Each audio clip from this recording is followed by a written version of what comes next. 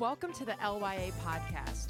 Liberty Young Adults exists to discover the community that you were created for and to follow the purpose God made you for. This podcast was created so that you can catch up on the sermons that you might have missed or just want to listen to again. Here's Pastor Corbett.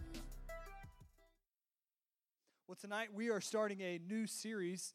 If you have your Bible with you or if you have your phone out and you want to follow along, we're going to be in the book of Colossians. We're going to be in Colossians Chapter 1. Tonight we're going to be looking at verses 1 through 14. And this is one of my favorite books of the Bible.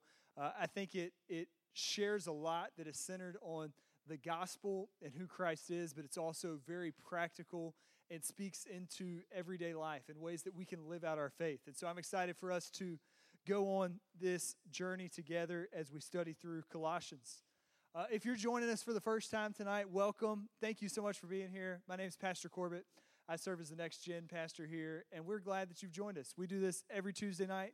We gather at 7 to worship the Lord and just to dive into His Word and grow closer to Him and also to grow in community with one another so that we can encourage each other as we walk through this life. But tonight I want us just to go ahead and dive right into the text.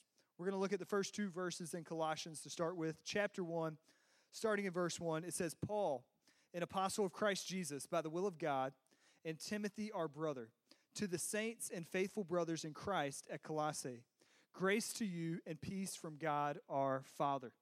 So most of you that have been here for a while know that whenever we start a new book or a new series, I like to give you a little bit of background so you can understand who's writing, who are they writing to, what are they talking about, because with any book of the Bible that you read, it's important to know that there was an author that was inspired by God that was often writing to a particular people group addressing something that was going on in their culture. And so in order to get an accurate interpretation of what the passage is teaching, it's important for us to understand that. The reason I read those verses first is because sometimes when you get to a passage, it pretty clearly spells out who's writing and who they're writing to. And so right off the bat, we see that the author of this book is Paul. He describes himself as an apostle of Christ Jesus. The word apostle means one who is sent out. The apostles, these were men that walked with Jesus. They were men that were there during his earthly life. They were men that witnessed the miracles that he did. They were men that were there when he was arrested and when he was crucified, and ultimately that saw him after he was risen from the dead. The only one in Scripture that is described as an apostle that doesn't fit into that category is the Apostle Paul. But the apostles were men that were commissioned by Jesus to go and to preach the gospel and to make disciples. Paul's the only one that we don't see that was present. He was not present during Jesus' earthly ministry and life. But what do we know about the Apostle Paul? He was a Jew. He was part of the religious crowd. And when we read about his early life prior to his missionary journeys and things like that, he was zealous about persecuting the church. Paul was persecuting Christians. He was responsible for Christians that were being martyred and killed for their faith. And yet we see when you read in the book of Acts that the Apostle Paul was on the road to Damascus. And as he was traveling, this great light comes out. And Paul falls to the ground. And he hears this voice that says, Paul, why do you persecute me? And he responds by saying, who are you, Lord? And then this is what he hears. I am Jesus, who you are persecuting. Jesus says, arise and go to this city, and I will show you what to do. Ultimately, the life of Apostle Paul was he was someone who was a persecutor of the church until he encountered Jesus in a miraculous way. And when he encountered Jesus on the road to Damascus, shortly after, his sight was restored, and he was commissioned by God to take the gospel to the ends of the earth, to be an ambassador for the gospel. If you know much about him, he ultimately went on to do several missionary journeys. He planted a multitude of churches, and a good portion of the New Testament is written by the Apostle Paul. Many of his writings were letters to churches, like we're going to read tonight. And so Paul is an apostle that is writing to churches and encouraging them and maybe addressing different issues that are taking place in their community. Paul also says in this passage that he has a co-author, or he has someone that's with him. He says that he has Timothy with him. Timothy was really a disciple or someone that was learning from Paul. But who are they writing to? The recipient is the church at Colossae. The language that's used in this passage makes it clear that they're writing to believers. They are writing to people who are faithful in the church. This letter was written during Paul's Roman imprisonment, so around 62 AD. So you've got all this backstory, all this information. Hopefully it helps you. If not, maybe it'll help you in a trivia game, something. No, I'm kidding. But the Apostle Paul is writing to the church at Colossae, and he has Timothy with him, and they're addressing some issues within the church, some teachings that are challenging the church. And so I want us to look at what is the problem. The passage tells us that there's an individual, his name's Epaphras, and he's a church leader. He was likely the founder of the Colossians church here, and he shared with Paul some bad news.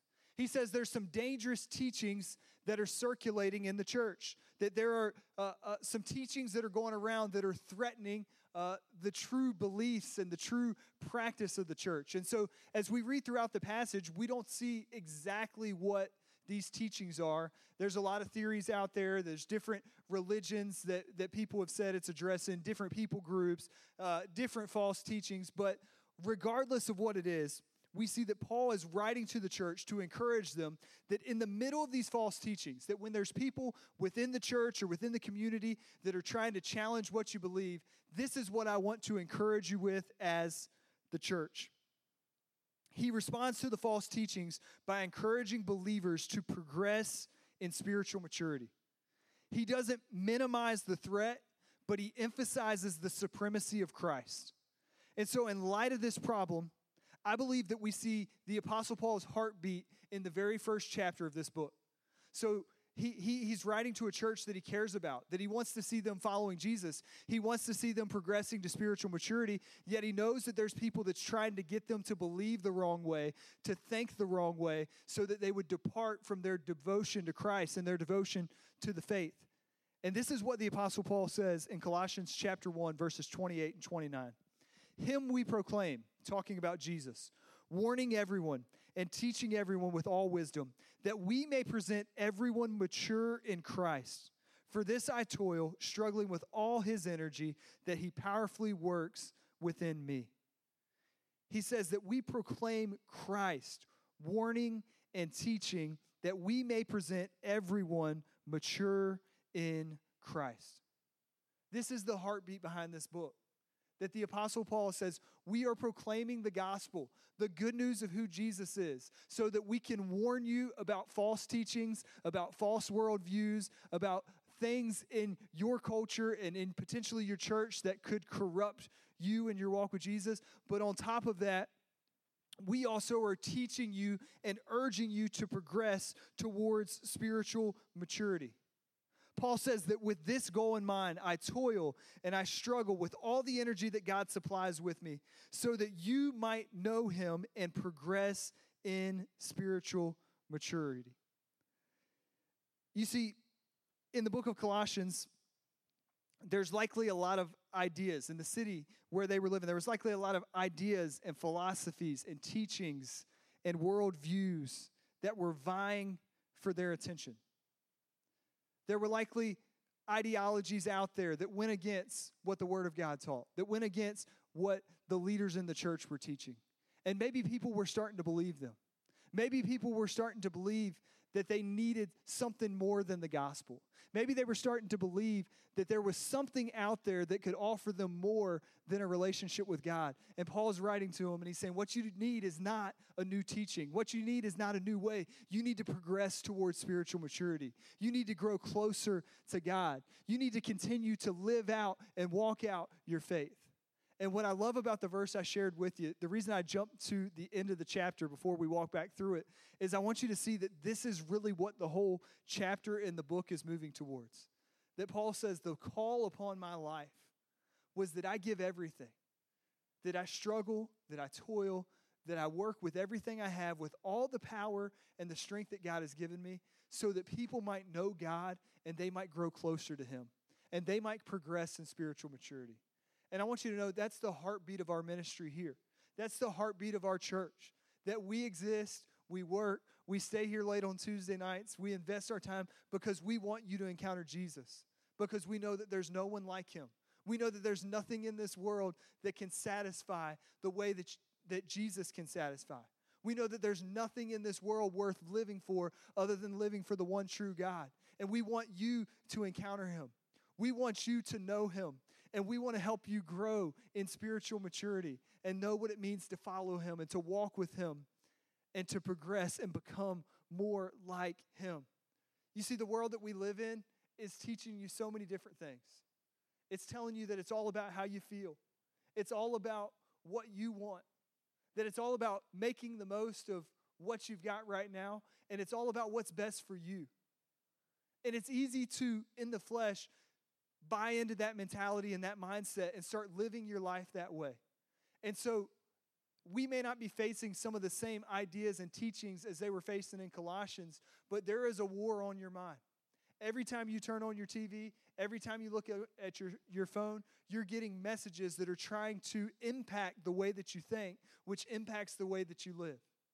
And so the encouragement and the challenge from this series and from this message tonight is not that you need more of what the world has to offer, but we've got to continue to grow and to progress in spiritual maturity.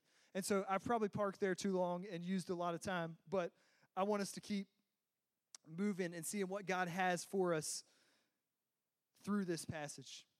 Let's go ahead and look at Colossians 1, verses 3 through 8. It says this: "We always thank God, the Father of our Lord Jesus Christ, when we pray for you, since we heard of your faith in Christ Jesus and of the love that you have for all the saints, because of the hope laid up for you in heaven.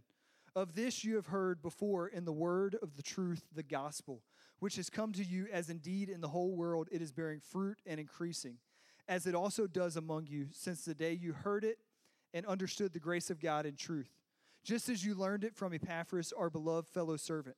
He is a faithful minister of Christ on your behalf and has made known to us your love in the Spirit." The first thing that we're going to see in this passage is Paul's encouragement. Paul's encouragement to the church. In this portion of the passage, Paul shares with the church about how he thanks God for the work that he has done in their life, and he commends them for their faithfulness. There's really two areas that he commends them for: their faith in Christ Jesus and the love that they have for all of the saints. He tells them, we thank God as we pray for you because we've heard about your faith in Christ and your love for all the saints. And then you see the passage kind of turns, and it says that this is a result of the hope that is laid up for you in heaven. In other words, their faith in Christ and the love that they have for others flow out of a hope that they have in Jesus, a hope that their sins are forgiven, a hope that they have a relationship with God, a hope that one day heaven will be their home. And when we hear that word, it's easy for us to interpret that the wrong way. Because in our culture, we often will say, I really hope that this happens. I really hope that I can get off work early today. And it's not a certainty, but it's kind of something that we're wishing for or that we're longing for. But when we see this in Scripture in reference to someone who is a believer and a follower of Jesus, it's not simply a wishing or a longing, but it's an anticipation with confidence. There's this anticipation that we have something greater in store, that God's going to do what he said he would do. And so in this life, we can live with a hope that we have a relationship with God, that we have eternal life in him. And when you have that hope, it changes the way that you live your life. Then you're able to live with faith in him. You're able to live in a way that you love and care for other people, and you want them to experience the same hope that you have. But there's something else that's significant in that passage. He says the hope that is laid up for you in heaven. The hope is laid up in heaven. It's not something that depends on you. It's not something that resides on this earth, but it is a hope that is laid up in heaven, and therefore no earthly power or even demonic power could rob you of the hope that you have in Christ. Paul says that the hope or the confidence that you have is rooted in the gospel, that it's rooted in the work of Jesus, his death, his burial, and his resurrection. Paul describes the gospel as something that they have heard before. He reminds them that this is something that you learned from Epaphras, and then he goes on and describes it as the word of truth. The gospel as the word of truth. And here's why that's significant. The reason he's writing to them is because they're struggling with false teachers. When you read in this book, you see that he describes the false teachers as sharing things that are empty deceit. And so he contrasts the false teachers with the gospel, which he describes as the word of truth. I believe Paul uses this phrase strategically. He says there's some in the church, in the community, that are trying to get you to believe a false gospel that's not true, that's not rooted in what Jesus has done. Don't fall for it. In other words, in a world that is trying to convince you to believe wrong and to think wrong, to challenge your beliefs, remember what you've learned. And I want to use this truth from God's word that Paul uses to encourage the believers, to encourage you all as the church today. That in a world that is waging war on your mind, that is trying to get you to believe wrong, that is trying to get you to think wrong, that is trying to get you to stray away from what you know to be true. Remember what you've been taught. Remember the truth of the gospel. Remember what your hope is in. And the way that Paul reminds them through this is he says, it's bearing fruit in your life, and it's increasing the same way that it is bearing fruit and increasing all around the world. That God is moving. Remember what he's done in your life. Remember the evidence of his faithfulness in your life. The changes, the transformation that has occurred as you followed him. And also look around and see how he's not only doing it in other people in this room, but in people all around the world that have placed their faith and their trust in him. Don't let the world deceive you. The gospel that you believe has not only borne fruit in your life, but it is doing so around the world. I believe that Paul is reminding them in the midst of a world that's full of lies, that's full of deception. Hold fast to the truth. I want us to keep reading.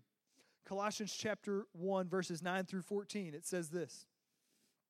And so from the day we heard, we have not ceased to pray for you, asking that you may be filled with the knowledge of his will in all spiritual wisdom and understanding, so as to walk in a manner worthy of the Lord, fully pleasing to him, bearing fruit in every good work and increasing in the knowledge of God, being strengthened with all power according to his glorious might, for all endurance and patience with joy, giving thanks to the Father who has qualified you to share in the inheritance of the saints in light. He has delivered us from the domain of darkness and transferred us to the kingdom of his beloved Son, in whom we have redemption, the forgiveness of sin. In verses 9 through 14, Paul gives a detailed explanation of how he specifically prays for the believers within the Colossians church.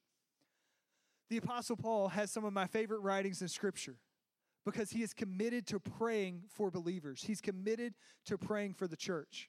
And what you see in many of his letters is that he gives a detailed, very specific way of, this is how I'm praying for you. And what you'll find as you read in other places, like Philippians and Colossians and Ephesians, and you read many of the different writings of Paul, is that he doesn't write and pray that God would deliver them from the hardships that they're facing. He doesn't write and pray that God would remove them from their difficult circumstances. He doesn't pray that God would do something with the wicked people that are persecuting them, but his prayers are always spiritual.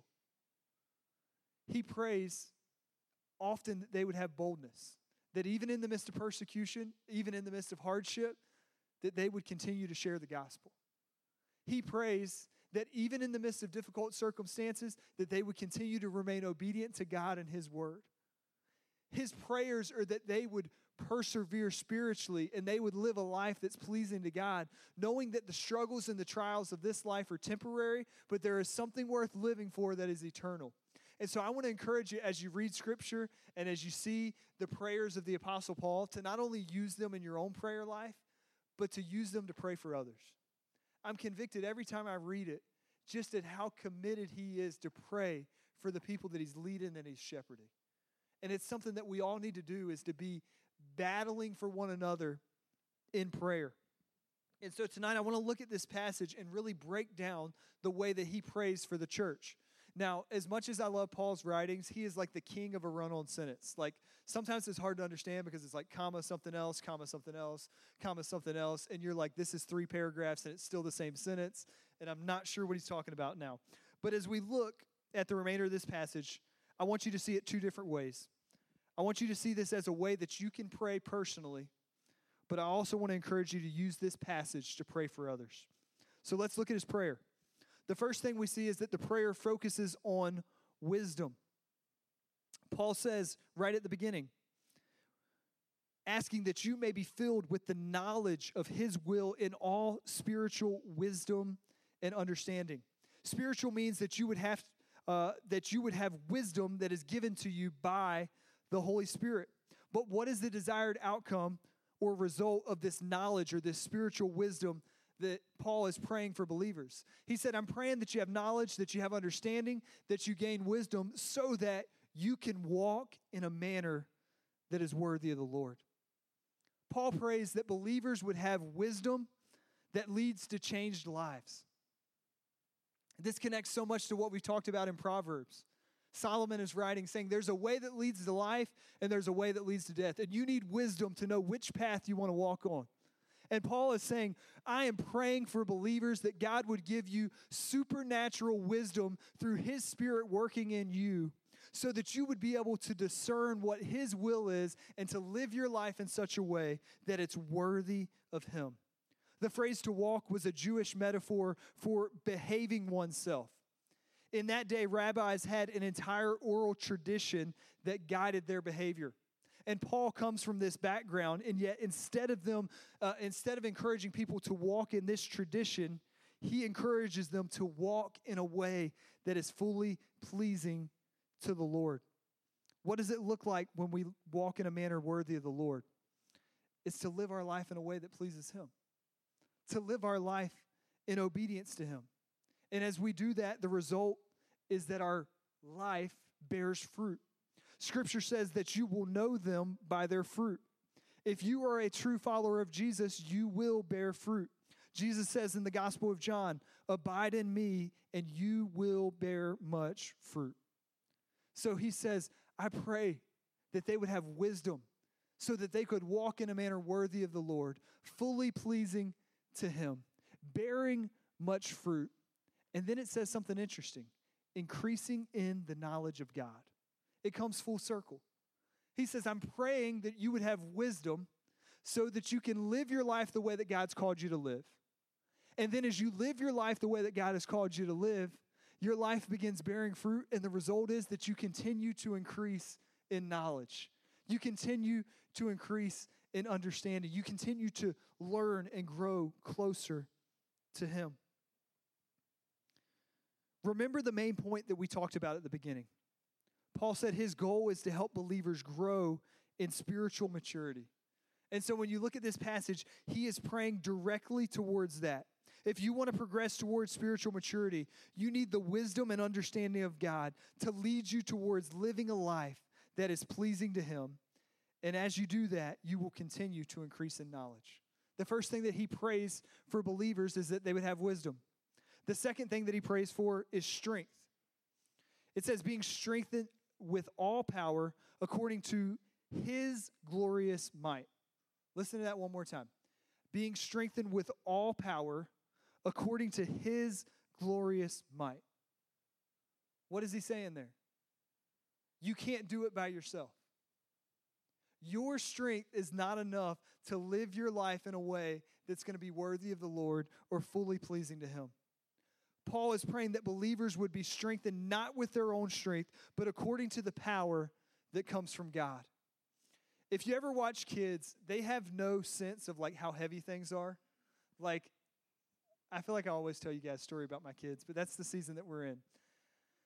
We have a 4-year-old, and like, he doesn't know what he can't pick up versus what he can pick up. And so like, we can come home with a box that's like 3 times his size. And if he thinks there's something in there that he's going to like or something that he gets to play with, he's like, oh, I can carry that. I can carry that. Like, he wants to grab the box and carry it, even though like he can't lift it off the back of the car. But he thinks like, oh, that's mine, and I'm going to take that and carry it. On the flip side, he's gotten smart to where like, if he's not interested in it, it can be really small, and he could easily pick it up, and he'll go, no, Daddy, that's too heavy. That's too heavy. I can't get that. And so the reality is many times for kids, they don't have a concept of like, I'm strong enough to pick that up versus I'm not capable of picking that up. Sometimes in life, there's tasks, there's burdens, there's callings that are placed on your life that they're too heavy for you to carry alone. You can't do it by your own strength. You can't do it by your own power. And Paul says, I pray that you would be strengthened with all power according to his glorious might. But he prays specifically towards two things. He prays that they would be strengthened and that they would have power for endurance and for patience. Endurance and patience. You see, the reality is this life is hard. Living for Jesus isn't easy. Most people around you aren't going to see the world the way you see it. There are going to be false teachers that attack you. There are going to be people that ridicule you. The people closest to you at times are going to let you down. You may even be persecuted for what you believe. There are times where you might feel weary, even when you're trying and you're giving your best effort. You need God's power in your life because he has called you to something that is more than you can do on your own. You need God's power in your life because he has called you to something more than you can do on your own. And if the life that you're leading right now is capable by your own strength and by your own power, then I would dare say that you're not walking in God's will for your life because God has something greater for you. Because he's called each one of us to make disciples, to take the gospel to the ends of the earth. And that's not something that we can do by our own strength. We need his strength working inside of us. It's bigger than you, but you can endure when you're strengthened by his power. The second thing is interesting. He says patience. Some of y'all are ready to amen right now because you have someone in your life right now that is testing your patience. Like you're saying, I need Jesus to give me your power. Like, give me your power. I need your strength because I want to punch this person in the face right now. Like, it may be somebody at work. It may be the person next to you. Don't hit them in here. Like, we don't want to be responsible for that. But maybe there's something in your life that you're just like waiting for, that you're relying on, and you're saying, amen. Like, I need strength. I need power. I need God's power in me. But I think it's important to note about these two things. That Paul prays that individuals that he's urging towards spiritual maturity, that they would have strength for endurance and for patience. That they would have strength so that they can endure and so that they can be patient. And these are things that reflect the fact that they are progressing in spiritual maturity. But there's another phrase here. It doesn't stop there. He says, for endurance and patience with joy. In other words, the way that you do it matters. You can endure the challenges of this life, and you can have patience with joy when you're filled with the power of God, and your hope is not set on the things of this life, but it's set on Jesus and what he has already done. You see, this passage initially caught me off guard, because when I think about endurance and even like being patient, I don't think about that being something that I'm joyful about. Like to endure is like, I'm just going to get through this, you know? Like this is hard, but I'm going to try to make it. To endure is like, I'm not really looking forward to that one. It's going to be kind of hard. Also, like, patience is probably not my strong suit. I'm like, why can't we do this faster? I got things to get to. We need an answer quicker. What are we waiting on? But it says, these are things that we are to do with joy. Endurance and patience with joy. And those are things that exemplify a godly life. And the purpose is, as I just stated, so that you might live a godly life, that you might persevere, and that you might resist temptation. So we see that Paul calls us to pray for wisdom so that we can live in a manner that's worthy of the Lord. He calls us to pray for strength so that we can endure and we can have patience, and we can do that with joy, and our life can reflect Christ. But then the third part of his prayer changes a little bit. He gives thanks. He gives thanks. I want to scroll back up and read that part, and we'll come back down. It says, giving thanks to the Father, who has qualified you to share in the inheritance of the saints in light. He has delivered us from the domain of darkness and transferred us to the kingdom of his beloved Son, in whom we have redemption, the forgiveness of sins. He gives thanks to the Father for what he's done. He gives thanks to the Father for what he's done to make it possible for these believers to even have a relationship with God. When's the last time you spent time just thanking God that you can even know him, that you can go to him in prayer, that your sins are forgiven? Maybe let's spin it another direction. When's the last time that you spent time thanking God for your closest friends and the fact that God has done a work in their life, if your friends are believers? Paul is praying, and he says, God, I thank you that you delivered them from the domain of darkness, that you didn't leave them where they were, but instead you've sent your son Jesus to go to the cross and to die in their place and to offer them salvation and forgiveness. And because of that, they have received an inheritance with the saints. You see, an inheritance is something that's passed down typically to an heir, a child, when someone passes away. But what this passage makes clear is there's not anything that we've done or that we are or that we can do to earn an inheritance for us to become the children of God.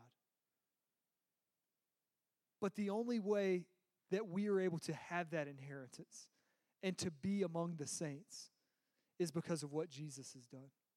That he went to the cross, that he paid for my sin and my shame so that we could be called God's children. And we only receive that inheritance when we place our faith and trust in him and when we make him the Lord of our lives. And Paul says, I thank you for the work that you've done, that you have rescued these believers from the domain of darkness, that you didn't leave them where they were, but you made a way. So tonight, I want to encourage you as we conclude this portion to give thanks for all that God has done to rescue you from where you were. But maybe there's some others in the room that this is a realization, that we've talked a lot about what it means to have a relationship with God, what it means to walk in a manner that's worthy of him. And maybe tonight as we've talked about this, you've realized that there's a God that loves you so much that he doesn't just leave you where you're at, but he's made a way for you to be set free, to become his child, to receive an inheritance that is set aside only for his children. And maybe tonight as we've talked about this, you've thought to yourself, I want to be a part of his family. I want to know God. I want to have that hope that you talked about earlier. I want to encourage you tonight, don't leave without talking to someone. You can come and talk to me after the service. You can talk to any of our life team who's wearing lanyards. If you see someone up here that's leading worship and you think, I'd rather talk to that guy or that girl instead of Pastor Corbett, they can help you too. And if not, they'll bring you to me. No, I'm kidding. They can help you too. But I want to encourage you, don't leave without talking to someone. Because the whole reason we're here is because we want you to know God and we want you to grow closer to him. Because we believe that it is the biggest decision you'll ever make. And we believe that if you want to live a truly fulfilled and satisfied life, it comes from knowing Christ and walking with him. But I also want to give the rest of our group a direct application. Tonight I'm giving you an immediate step that I want you to take as a result of this message. Sometimes it's like, hey, go home and tomorrow do this, and y'all go to sleep like me and you forget what I even talked about. You're like, what did he say last night? What book were we in? All I remember is that joke about his kid picking up a box. Like, y'all know y'all have been there before. But if you're serious about this, here's what I want you to do. I want us to be a group that prays for one another because we're not in this alone. We're not walking through this life alone. We were created for community, and Scripture says that iron is supposed to sharpen iron. I want you to find another person. If you don't know their name, that's the starting point. So, don't go up and ask if you can pray for somebody you don't even know what their name is. So say, hey, I've seen you here before, but I don't know your name. I want to know your name. But here's the application step. I want you to commit that for the next week, that every day you are going to pray for that person using this passage of Scripture as your guide. That I'm going to pray this for you every single day. I'm going to pray that God would give you wisdom so that you can walk in a manner that's worthy of him. I'm going to pray that God would give you strength so that you can endure, so that you can persevere, so that you can resist temptation and you can have patience when those people test you and try you and you don't fly off the handle and call them all the things that come into your mind. I'm going to give thanks for the work that God's doing in your life. And so before you leave this room tonight, there's an action step that you can take. And the cool thing about that is when you step out and take that step, there's going to be somebody every day that's praying for you. And Lord knows we all need more prayer. We can all use it. And so I want us to be a group that is striving to live for the Lord, but also it's not just about us. We're praying for someone else, and we're coming alongside of them. So I want to pray for us. Then our worship team is going to come up and lead. And I encourage you, even if you want to go while we're leading worship, if there's somebody beside you and you're like, hey, that's the person I'm going to pray for this week, go over and talk to them. If not, before you leave the room, find somebody, connect with them, and commit that you're going to pray God's word over their life every single day for this next week. Let's pray. Heavenly Father, we just thank you for who you are. God, we thank you for your goodness and for your faithfulness and your love. And God, I thank you for each person that's here tonight. I pray that you would take the truths of your word and that you would write them upon their hearts. And God, I pray that as we leave this place tonight, Lord, that we would just connect with others. And God, we would commit that we're going to walk on this journey together. That we're going to pray for one another. We're going to encourage one another. We're going to uplift one another. So that we can, by the power of your Spirit, live lives that are worthy of you. So the world may see your love on display. And so the gospel may go forward. God, if there's anyone in this room that doesn't know you, God, I pray that before they leave tonight, that they would speak with someone and we would have the opportunity to share with them how they can know you. God, we ask you to do an incredible work in this place, and we'll give you all the glory for it. It's in Jesus' name. Amen.